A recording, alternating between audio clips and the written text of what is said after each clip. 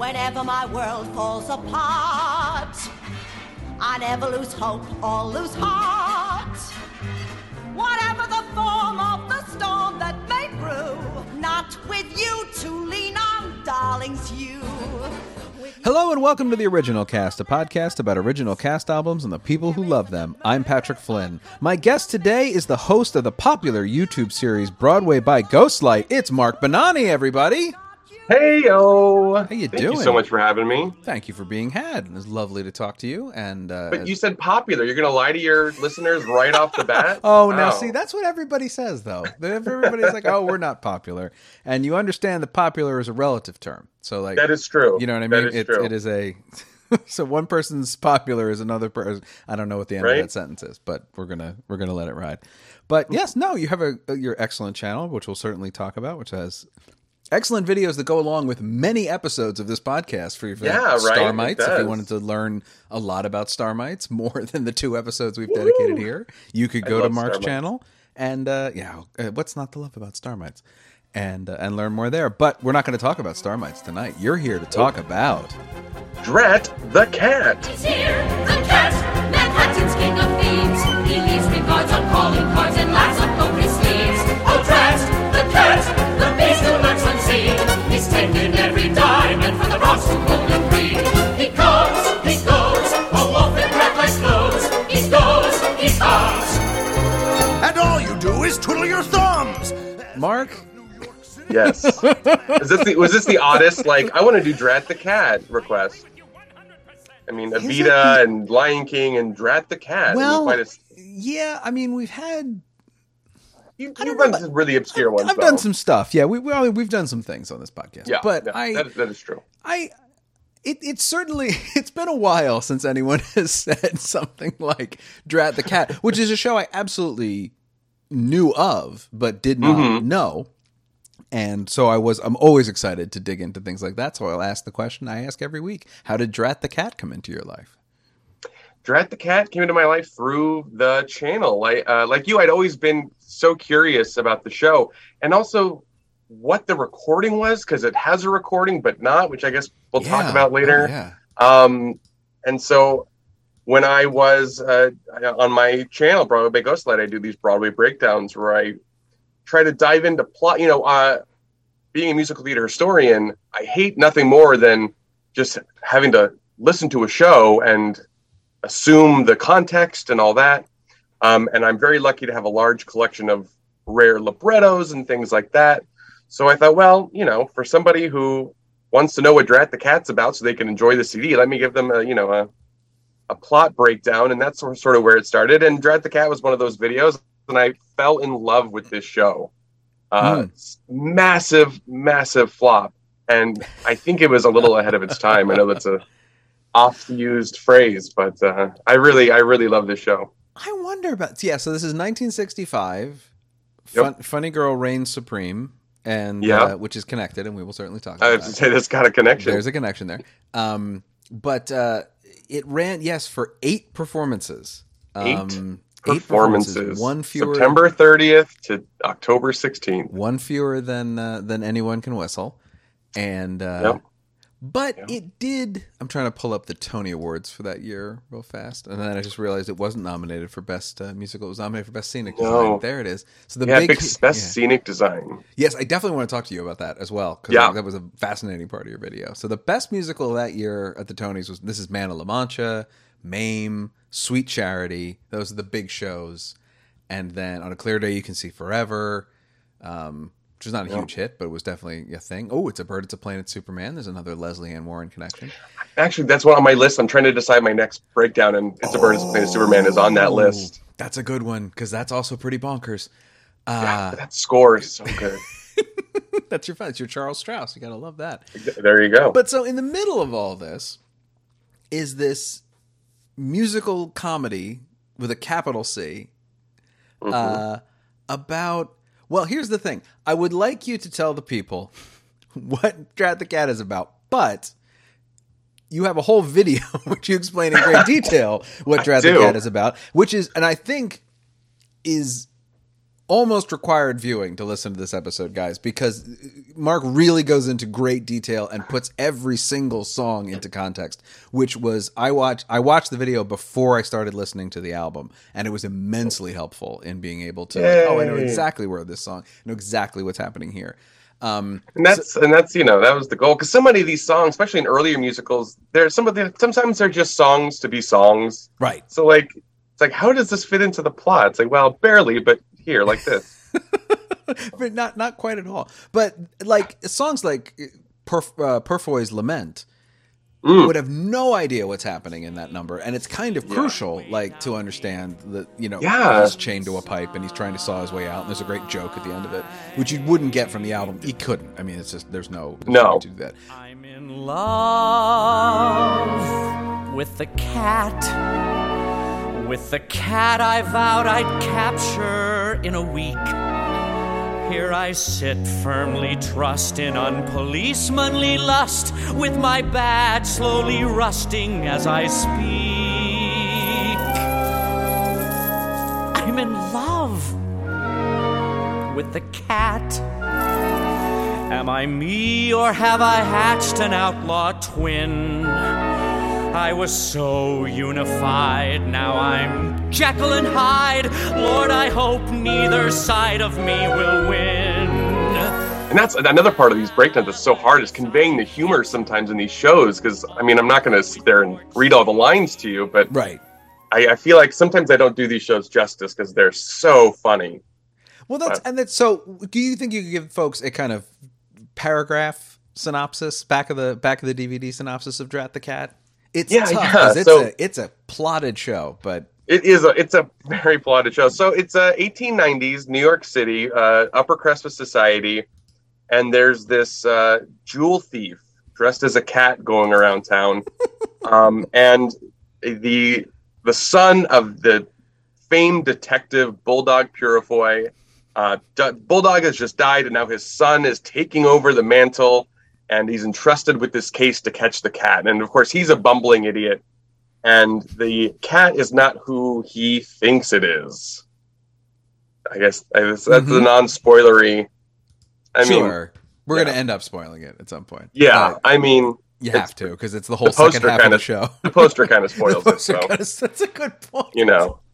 I mean, it's kind of the logo foil. It's definitely not Leslie Ann Warren.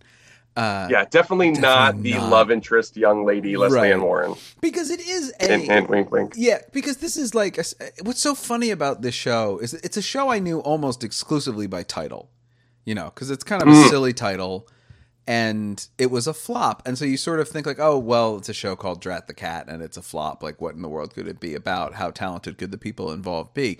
The answer is pretty talented. I mean, this is a book by Ira Levin, who wrote Rosemary's Baby and Death Trap and all kinds Ways from Brazil, lots of successful movies, books, and a lot of long-running plays. No Time for Sergeants was, I think, his first big hit in the early 60s. Ran for 2 or 3 years. I mean, there's pedigree here. Directed by Joe Layton, which I love. So I looked up Joe Layton on IMDb. He's got the roller coaster. He really does. This is so many ups and so many downs. This is the great time of like these guys' careers. So like, if you don't really follow Broadway, you wouldn't know who Joe Layton is. Director, choreographer. But Joe Layton has worked on everything. He's worked on classics. He was in Wonderful Town.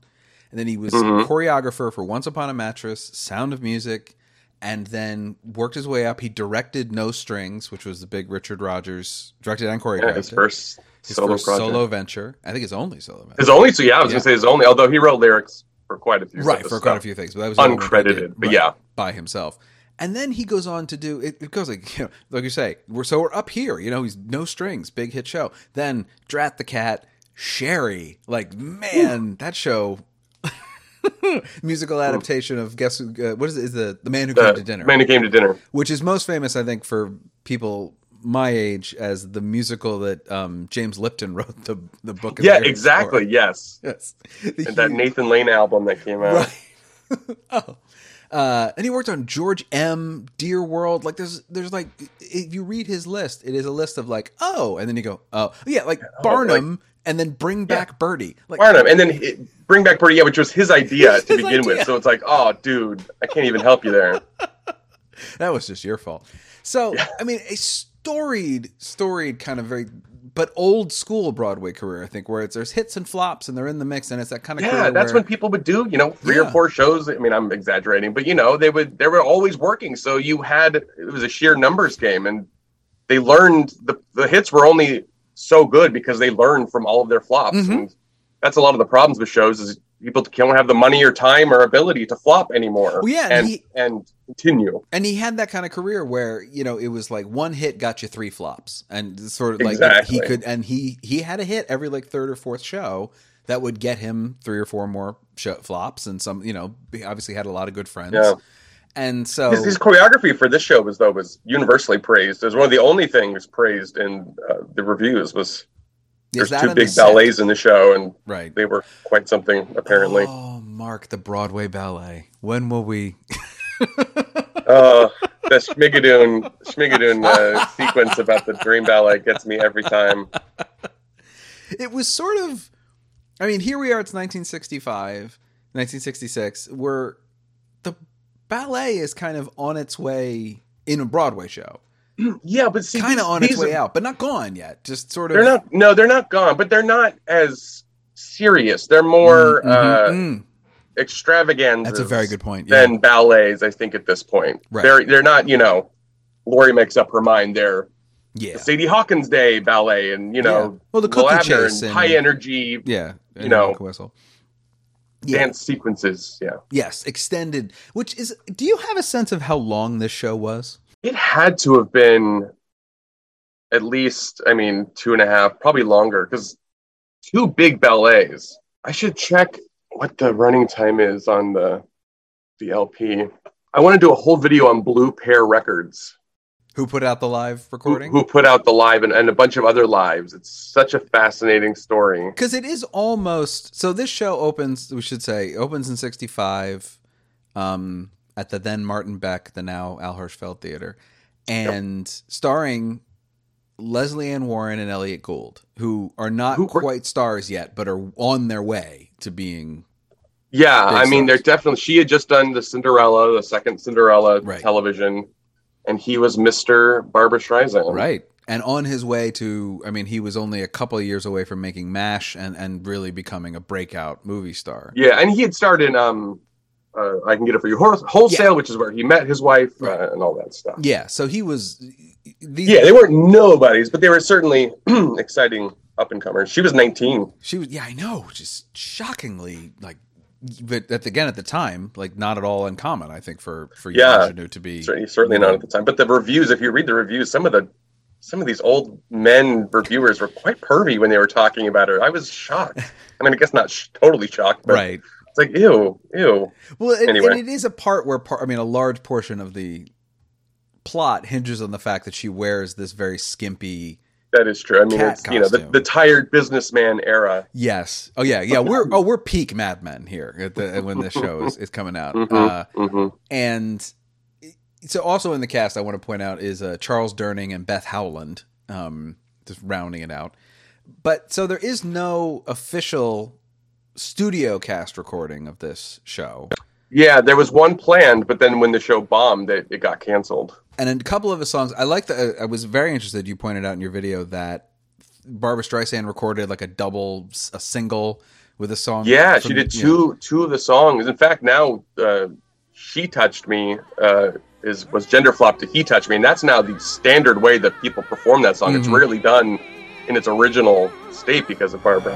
But he touched me. He touched me. And suddenly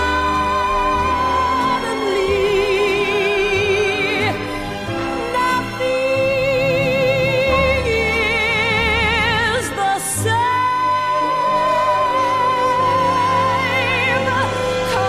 And then also she tried. She's really trying to help.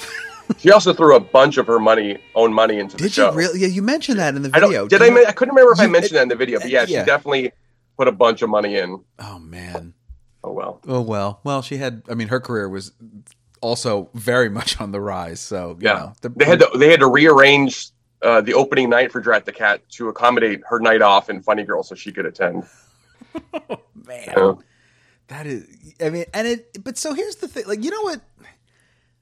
I was struck by watching your video, the plot synopsis, and then listening to it. How this show is. You know what it reminded me of, and I don't exactly know why, is The Apple Tree. As a listening experience. Now, The Apple Tree is a show I have great affection for, but I recognize is very flawed. Mm-hmm. They're not connected in terms of structure in any way, because The Apple Tree is 3 one-act plays, basically, over an evening. But it has a kind of like Apple Tree, Fiorello kind of vibe to it in the score, where it's sort of like generic late 50s Broadway. Like, that's how I would describe the score. This score could be in any... It's like a bunch of trunk songs. This could be in any show, anywhere. Just I suppose. I do love these songs. It's unkind, but it isn't... Some of them are quite clever. Yes, they are. And I was But it does have that sort of big bandish... Mm-hmm. Sound. Not big band, but there's always marches and... Yeah, there's a literal march. There is a literal march in this song. Yeah, the second act, which is reprised. So you need to. They obviously wanted you to walk out of there humming that. They did. They worked hard. But so there is no, like I was saying, there is no official cast album for it. Then they released this live recording of it in the 70s. Is that when that came out? It's probably in the 80s. No one's really sure, because this Blue Pear Records is such a non-real but real company. So they started in 1975 with a release of these audio bloopers from the 3rd season of Star Trek that had been lost to time, and Trekkies were going nuts for these bloopers, and that's where Blue Pear Records come in. It's Blue Pear Records. Very clever. And then sometime in the 80s, but no one's really for sure because I didn't have dates on anything, they released a whole bunch of Broadway and off-Broadway shows that are either recorded through the sound systems or done by cast members. So, like, they're legitimate bootlegs, basically. And then they just released them with liner notes, but it's still super shady. It's so interesting. I don't know how they were able to pull it off. It does kind of have that vibe to it, though. Like, having listened to portions of it, it really does. It sounds like a bootleg. I mean, it's a soundboard. Yeah, the audio. I mean, maybe in the 70s and 80s, the quality was fine, but now I feel like it's barely listenable. Because you have to. I mean, this is the mid 60s, so this is recorded probably off the soundboard, which would have been stage mics. And nobody's and you can tell that they're not all individually mic'd, because you can't, words drop out. Well, and they turn, second. Like somebody turns up stage and they suddenly don't have a microphone anymore. And it's also recorded probably on reel to reel, 1/4 inch. So that's unwieldy within itself. And then if that's not stored properly, that doesn't sound great. So, like, however, the hands this went through, and it would have been, these recordings would have been made as references for, like, the producer of the cast album, for things like that. Yeah. So it'd be like they could take these home and listen to them and understand, like, we need to cut this down, speed this up, this tempo needs to increase, to how to fit this thing on a record. But what's really striking about listening to the bootleg, which is what basically it is, and you the clips you play on the video about it as well, it's striking, is how much everyone is laughing. Yeah, the audience is having a ball. They're absolutely loving it. And the normal kind of sage wisdom of a Broadway show would be that bad score in a good book runs longer than a show with a good score in a bad book. And absolutely. I assumed when I got all this together that this was a show where it had a pretty good score, but the book was nonsense. But it's Ira Levin, who's a very good writer, and the jokes seem to be landing in the live recording. Yeah, so I know what the problem is exactly. I think it was the season. It was all these unknowns. It was. It didn't do an out of town tryout. It was supposed to, and it didn't. Yeah. Which in the message board days, that was like a sign of imminent death. Yes. So they skipped their out of town tryout and just came in to do previews, which was like a weird thing to do in the 60s. Yeah.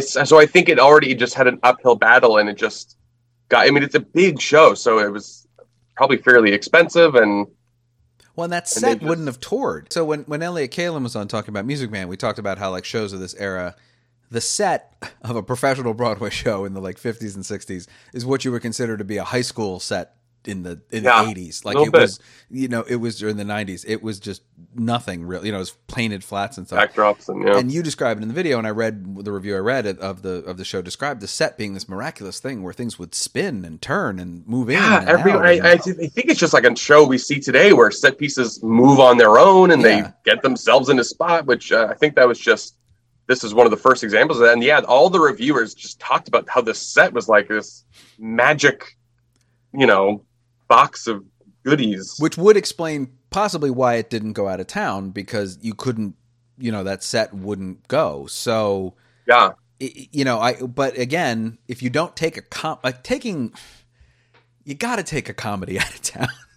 really feel like you got to do that. Right. Because there is so much, like your video's an hour long, and not a second of it is wasted. There is I talk fast. You do. That was the thing. Was when I saw the video, I thought, okay, well, all right, we'll watch this, an hour long video. I'll watch this, and I was really impressed by how it moves and how you really like barely stop for breath, because there is just so much plot in this damn show. So much, and that's some shows.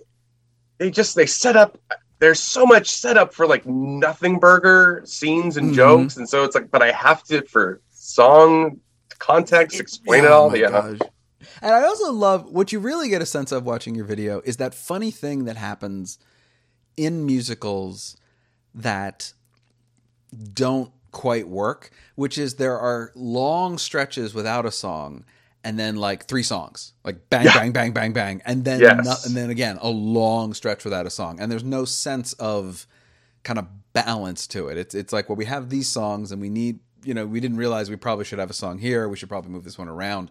It goes through this very like intense long stretches of time with no songs, and then too many songs in a row. There's all these like really elaborate sequences that I have to like cover that are they take 5 seconds on stage, but it takes me like 20 minutes to explain.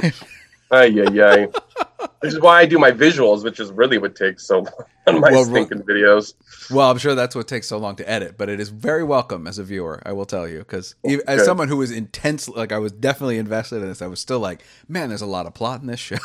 A lot of plot. My wife, God love her, she likes musicals, but obviously not on my crazy level. So I try to do the videos where I explain the plot to her. If she can understand the plot, then I'm good. And you're feeling good about it. How did you start doing Broadway by Ghostlight?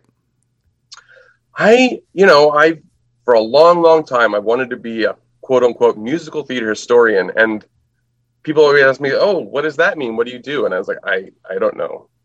I didn't want to write a book, which seemed to be the only avenue for a while, and then I tried, a pilot of a podcast at one point, but it didn't feel right, and then I got really, really, really into the Marvel Cinematic Universe, one of my other favorite loves. And I would watch all these breakdown videos and deep dives and Easter egg hunts on YouTube. And I was like, God, I wish there was a channel like this feel for Broadway. And I was like, well, maybe I can do that. So that's where it sort of came. And of course, the pandemic happened and I had the time. And sure.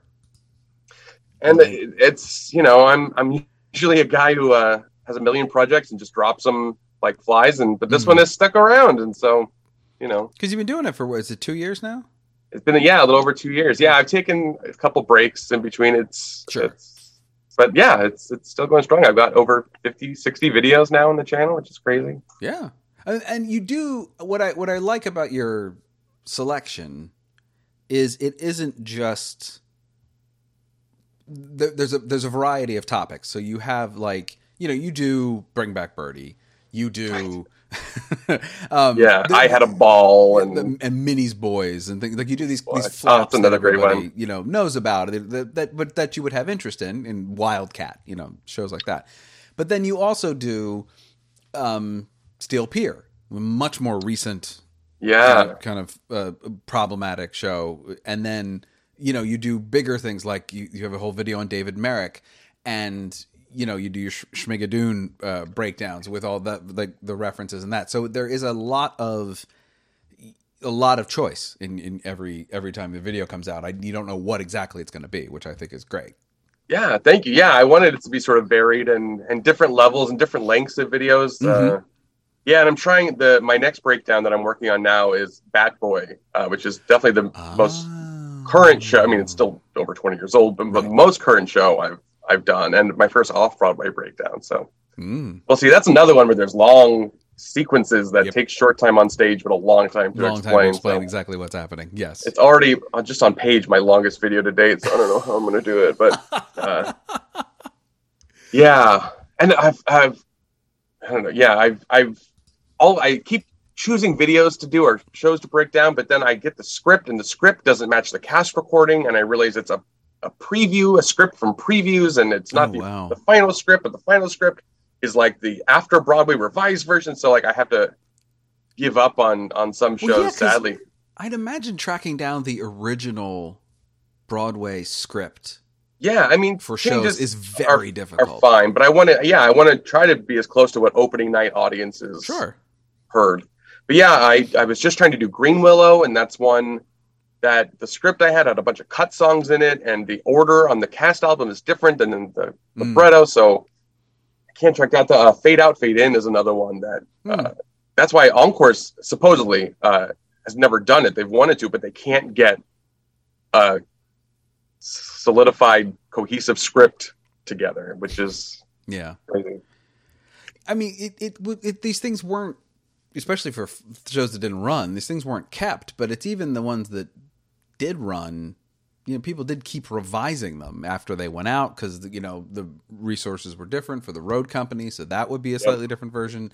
And then who knows if it got published, what version they decided was the one that everybody should get. So finding the original Broadway script for a show, you may not realize this, people who are listening, that is a very tricky thing to do, even for shows that are considered to be, big hits. Like, I mean, the example that springs to mind right now is Ragtime, where there's this whole sequence at the top of Act 2 in the original Broadway production of Ragtime with this Houdini magic trick that's a dream that the little boy's having, and it was so dangerous when they did it. They had it like professional magician, like everything was great. But when they left Broadway, it got excised from the show entirely because it wasn't something you could do anywhere else. Like it was just here and only. So it isn't in the revivals. It isn't in any regional production you've ever seen. It's on the cast album. You can hear it. But like the sort of script description of like what's occurring, I mean, good luck. You'd have to find somebody in the original company who had the original script. Yeah, exactly. And then work from that. And so even shows that it's not just flops and it's not just old shows, like the original Broadway script of things doesn't survive past the production itself. So it's a treasure to find them if you can. Yeah. Bat Boy has inconsistencies and stuff like that because that's been revised a lot. Yeah. The London production is wildly different than but noticeably different than the American one. And that's what leads us. I mean, the version of Drat the Cat we're talking about ostensibly is this 1997 studio recording with Susan Egan, she of Beauty and the Beast, Tony Award winner Judy Kay, Brian Batt, who I can't quite pick out on this recording, but I swear he's there. Elaine Stritch, who you can absolutely pick out on this recording. That's an easy one. No trouble at all. And also, I wonder if you agree with this, Lee Wilkoff. I can hear him a mile and a half away. Absolutely. Lee Wilkoff is definitely, if you listen to Little Shop original cast recording now, you can pick Lee Wilkoff. Was he in Drowsy Chaperone? It is Eddie Corbich. Oh, in Drowsy Chaperone that I am confusing him with. Gotcha. Very similar tone in their sort of approach. I worked merch for that show back in the day. Oh, did you? I did. That was one of my favorite. I worked there every Sunday, and I sat, and it was a 90-minute show, so there was no intermission, so I just sat and watched the show every Sunday. Because I work Sundays, though, anytime I got to see a lot of the cast's final show when they started leaving, and was it Bob Martin? Somebody used to bet them $50 or something to do something crazy during their final performance that wasn't in the script. Oh man! And so those were really fun. I remember Sutton Foster at the end of the first act, which isn't really a act break. She's at the top of the stairs and she's upset, and she like collapsed and then flopped down the stairs like this during the hysterical. You wouldn't know it if you didn't see the show 1,000 times like me. It wasn't part of the thing. Yeah. Yeah, and Bob Martin would add lines in all the time because, I mean, he wrote the book and starred in it. So he would just add jokes in all the time. That was a great... Danny Burstein, yeah. Oh, great, sure. Great so group. much to do. Oh, yeah. I mean, it's the classic show, Drowsy Chaperone. That's so good. And very connected to this kind of this sort of older world. Emulating here in Drat the Cat. Though I guess ostensibly even older in Drowsy Chaperone. That's supposed to be like... Yes, but yeah, it's supposed to be 1920s. Really, it's earlier than 1920s. That's true. We won't get into that. We won't get into that. That's a different thing. But so we have this Vera Sarabande 1997 recording of Drat the Cat, produced by the effervescent Bruce Kimmel, and who produced a lot of cast albums you've heard. And it is normally I'm not a fan of a lot of book on a cast recording. But this is one of the few ones, and I think it was probably because I had watched your video beforehand, where I found myself often going, I could use a little more book here. I could use a little more setup, a little more scene setting, because there are songs that have kind of, they do the cat reveal, they do stuff like that that you need. They do all the ones that are kind of like essential.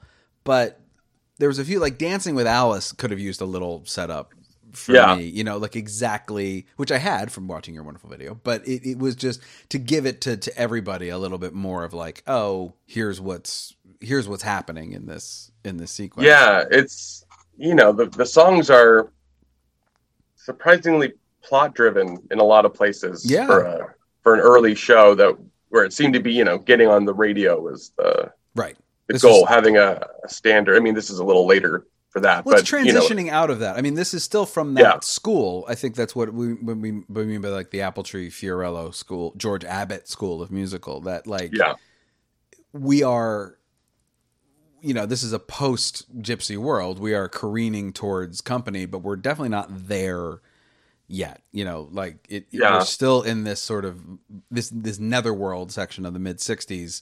The 65 is sort of the end of the golden age, as it were. Yeah, well, with Man of La Mancha being a perfect example of a kind of like very, that song, while every song in that show is plot driven or at least plot excused, there are still hits in that, but Dream the Impossible Dream is a huge hit song. So like we're still getting popular music out of our Broadway shows at this point. I will say, so I'm listening to the recording.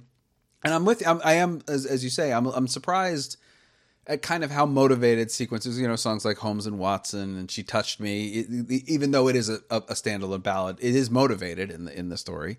But then you get into songs that are sort of like wildly comedic that I felt were a little less successful. The biggest example being A Pox Upon the Traitor's Brow. Yeah, that's a skip track if there ever was one on a cast recording. Misfortune take the lowly worm, make shingles leave him weak. May every mischief-making germ play house in his physique.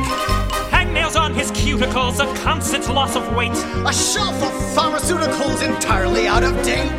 Measles, mumps, the pip, the grip, a classic case of mange. A thing upon his lower lip completely new and strange. This galaxy of afflictions beyond one man's endurance. Yeah! And as the final blow, no medical insurance. Yeah! Maybe that's why it reminded me of those sort of earlier shows, is that it felt very practical. It felt like it was like it's going to be a comedy, it's going to be a romance, and so it's got to have romantic songs and it's got to have funny scenes. And I think because if they'd taken it out of town, they might have figured out a better way to kind of put those two things together. But because it definitely has both of those things. It has romantic songs. It has funny scenes. Do they flow? I don't quite know. I would love to see it. Was sort of like I would love to see a production. Yeah, because I mean, I feel like that's one of the major problems with it is that the romance is kind of one-sided and misguided until the very end of the show. They're like, okay, let's be in love. Well, and it doesn't.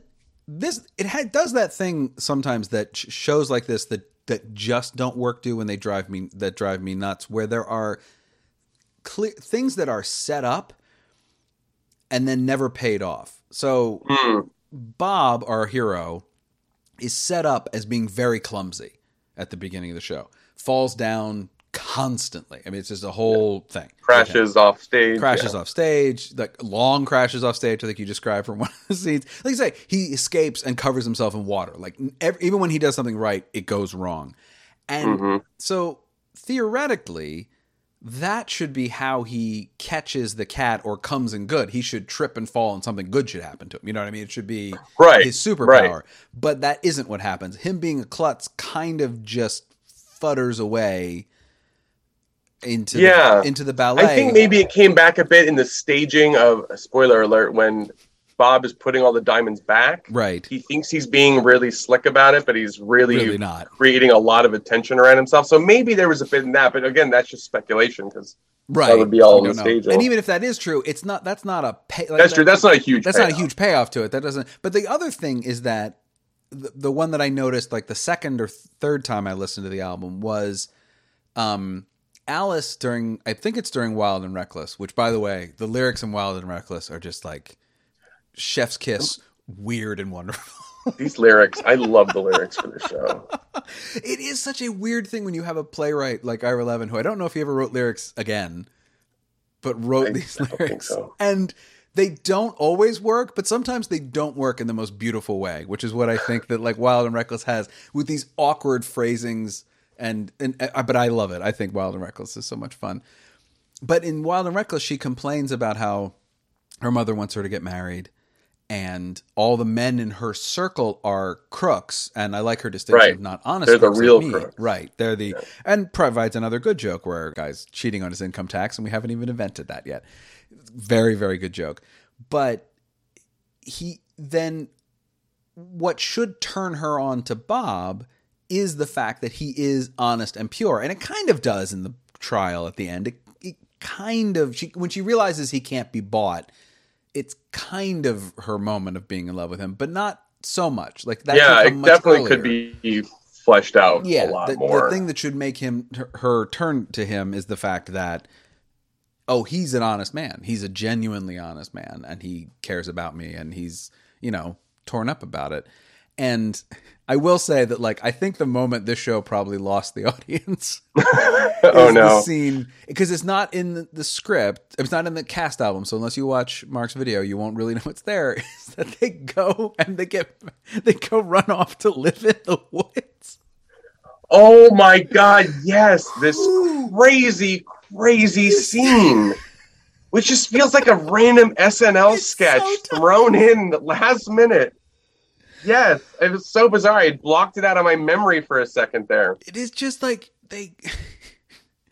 so Bob is our hero, catches Alice, he's going to turn her in, and then she just says, like, I don't like you. That's on the recording. You said that you were in love with me. Oh, I am. No, I'm going to testify that there's good in you as well as evil. Couldn't we just run away? Just the two of us? Go far away someplace? I don't mean that I like you or anything, or that I'd go with you if I didn't have to. I just don't want to go to prison, that's all. That's reasonable, isn't it? So I'll go away with you if you want, and do whatever you tell me. The two of us? I couldn't. It would be... Well, it's against the law. We could live in the woods where nobody would ever find us. I have to give those diamonds back to their rightful owners. That's what I'm getting $22 a week for. We could be like Henry Thoreau at Walden Pond. It would be a wonderful life. Simple, uncomplicated. And they go off, and they literally, with nothing, go to the woods. And they build this cabin. He's building this cabin for them, but the whole joke is that it's only like 4 feet tall. Right. So they're just hunched over and eating on stumps, and the bed's made of leaves. It's wildly so bizarre. It is so bizarre when, like, I can even imagine like a scenario where, well, probably what should happen is he should get arrested and she should feel guilty. And then we can have some songs and scenes about the trial can go on for maybe a couple scenes, like something like that. Break him out or something. Something, I don't know, but like the whole sequence. Let's go live in a 4-foot cabin in the woods, and then he goes to put all of her jewelry back, and then he gets caught. It really does feel like the thing that it feels like stretching. It feels like this, you know what I mean? Like this really could be a lot faster, guys. Like we really could get where we need to go, and it just doesn't. It's one of those shows where at the end of Act 1, you're like, I kind of thought we'd be here at the end of the show. Mm-hmm. What more do we have going for us tonight? And then it's like, it goes off. It's like, those movies like Thoroughly Modern Millie where the first hour is like, yes. And then it's like, wait a minute, what are we doing in this movie now? Right.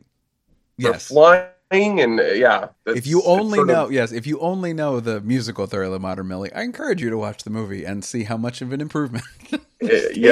Tapioca. So weird. It's absolutely true, though. It is that, like, I usually am impressed in shows where we get to the end of Act 1 and I'm kind of like, I don't know where else we have to go. Like, this is really... And then there's something... Like, usually something happens and you go, oh, wow, like, this is going to be a whole new expansion for Act 2. I get that. And then there's things like this where, like you say, you get to the end of Act 1 and you're kind of like, okay, that's kind of... So it's all... Like, are we watching the bad sequel that never got made? Is that what's going on? And it's really usually a problem with setup in Act 1 of, like, we think the whole thing is going to be, like, who is the cat? And, like, what is the cat doing?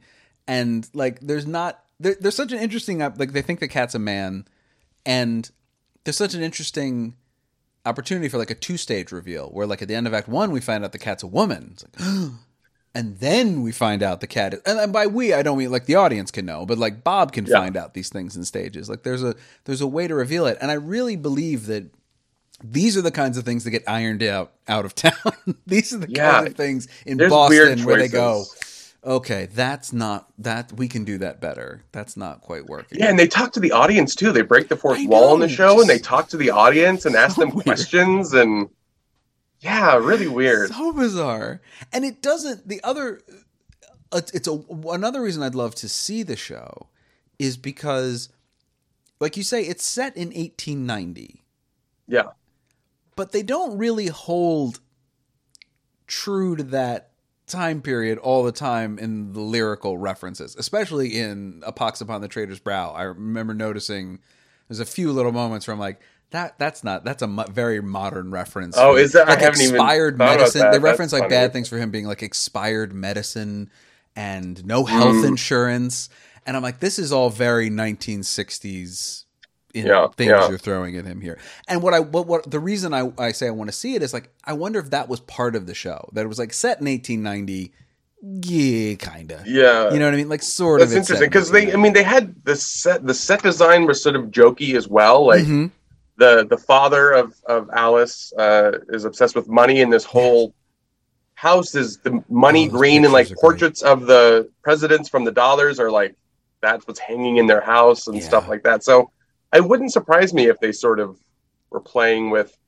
Yeah, and that's another thing where I thought it's a little bit ahead of its time. It wasn't taking itself too seriously at times, but then at other times it took itself very seriously. Which is, I think, when another thing that gets ironed out of town is that idea of, like, what is the tone of this show exactly? Like, are we going to be full scale surrealistic weird, or are we going to be more grounded and realistic? Because it's also a very similar problem they have with Anyone Can Whistle, which also didn't go out of town, and where it feels like.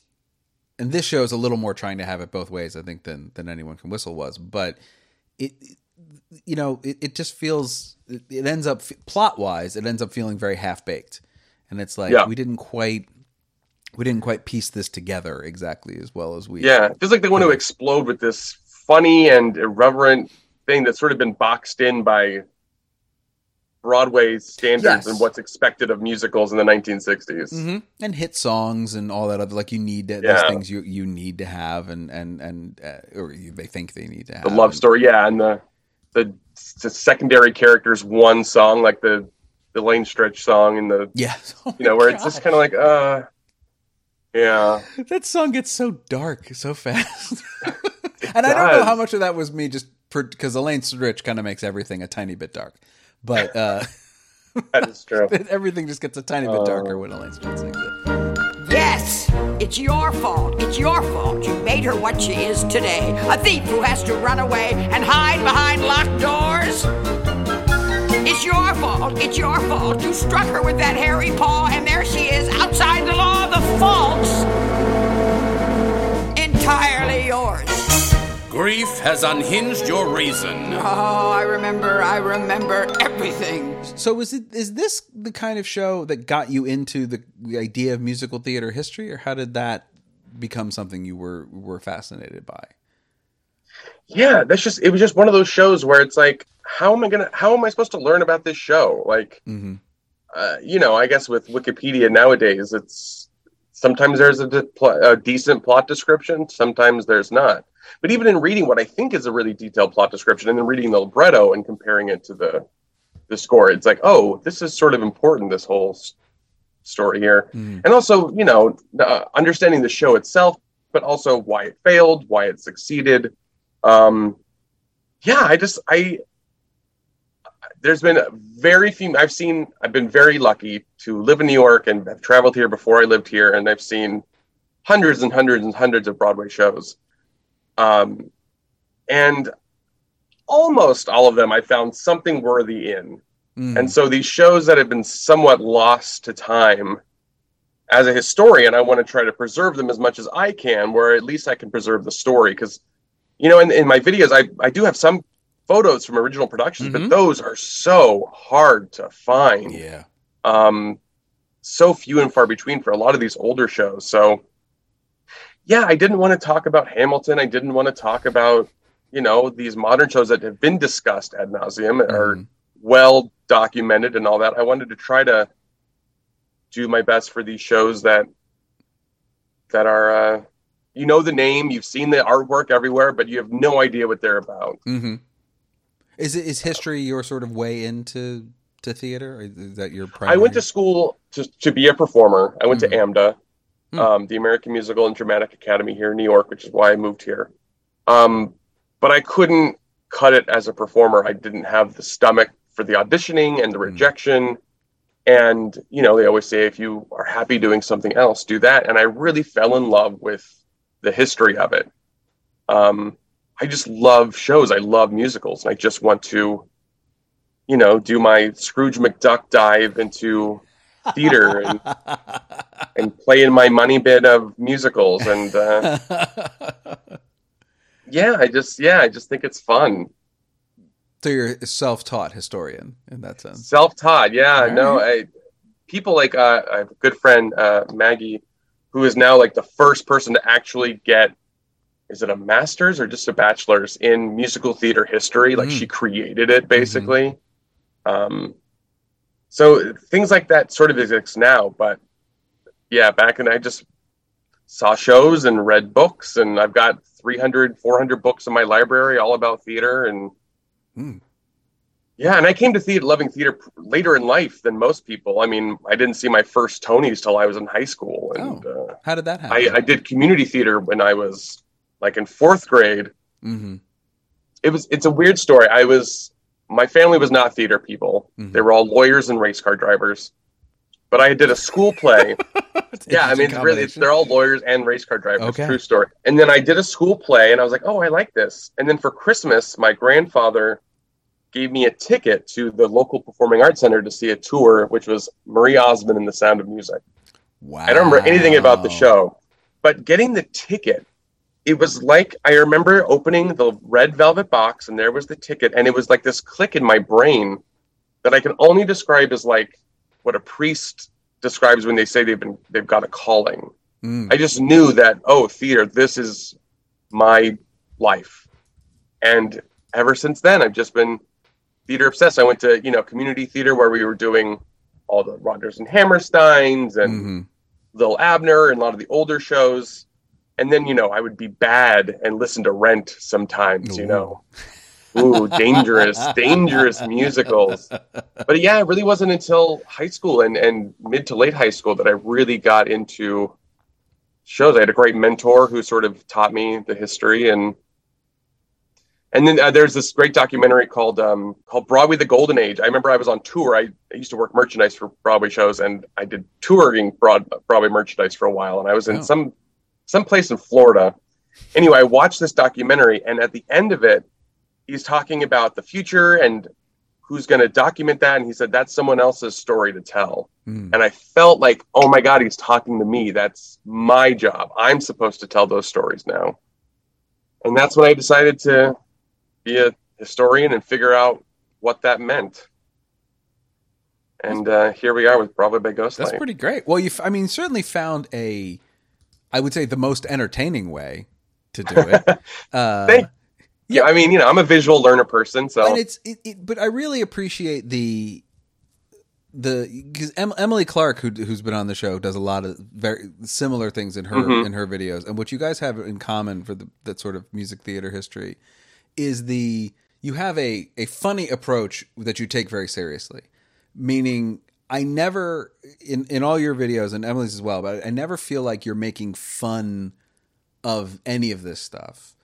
And you're taking it the right amount of seriously, though. Like, it is like... Yes. Because, and Drat the Cat's a great example, where, like, the tone throughout for you, I would say, is like, and then this happens. I don't know, guys. Yeah. Like, that's what happens. What do you want me to say? But at the same time, there's a wonderful sense of joy behind that. Can you believe, like, that happened? Like, that's nuts. Yeah, I mean, I love it. Bonkers, the more bonkers, the better. But that's I think that when... What I've said it before on this podcast, but one of the things I love so much about musicals is just kind of how inherently nuts they are, and the very conceit of it is crazy. Yeah, and anytime the musicals that I don't enjoy are always the ones that end up being very self-serious, and never really, appropriately winking at the fact that, like, this is a little bit nuts what we're doing up here. Yeah, like, not a lot, just like this is a little bit kind of silly.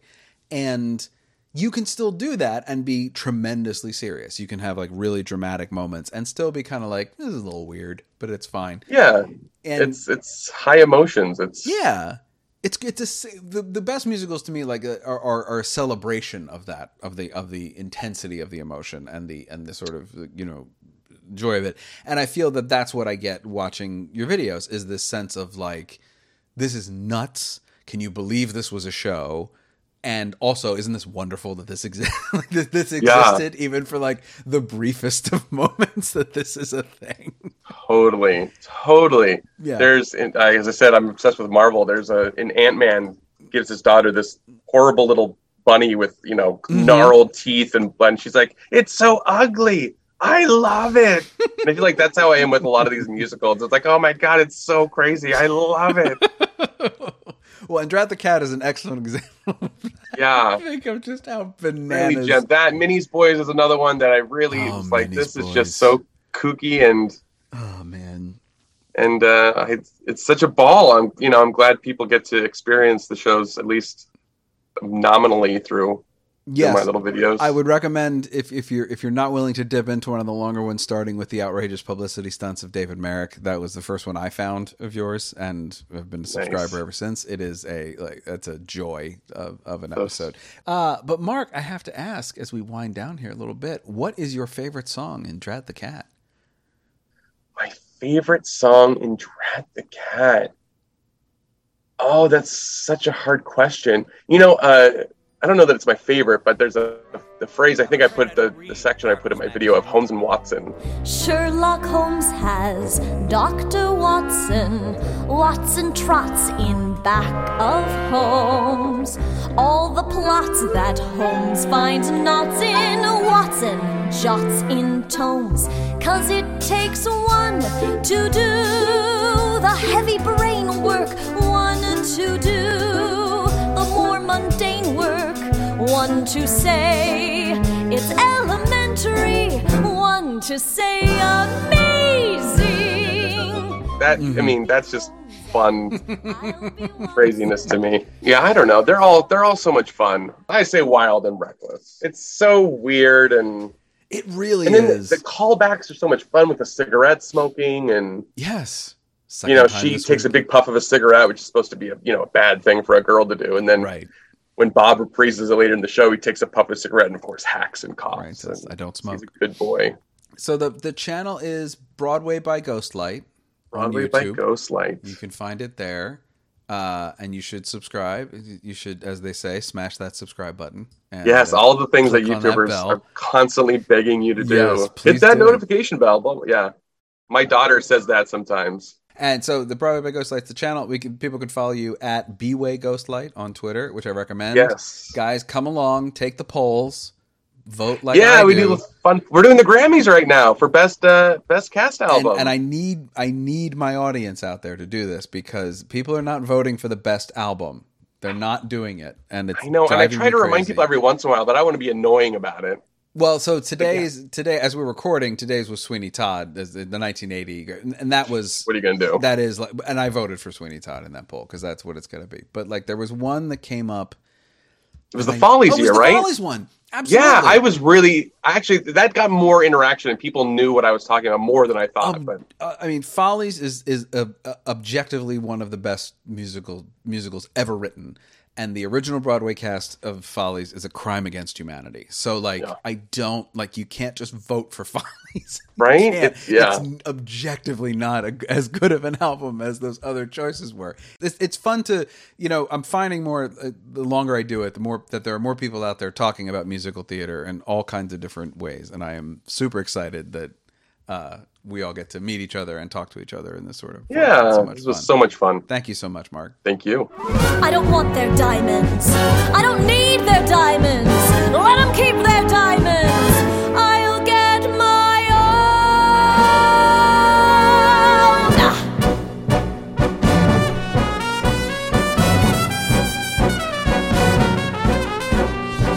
own. Wild and reckless, free as air, smooth as satin, power to spare. Say I'm evil, I don't care. Watch me smoke my cigarette. Wild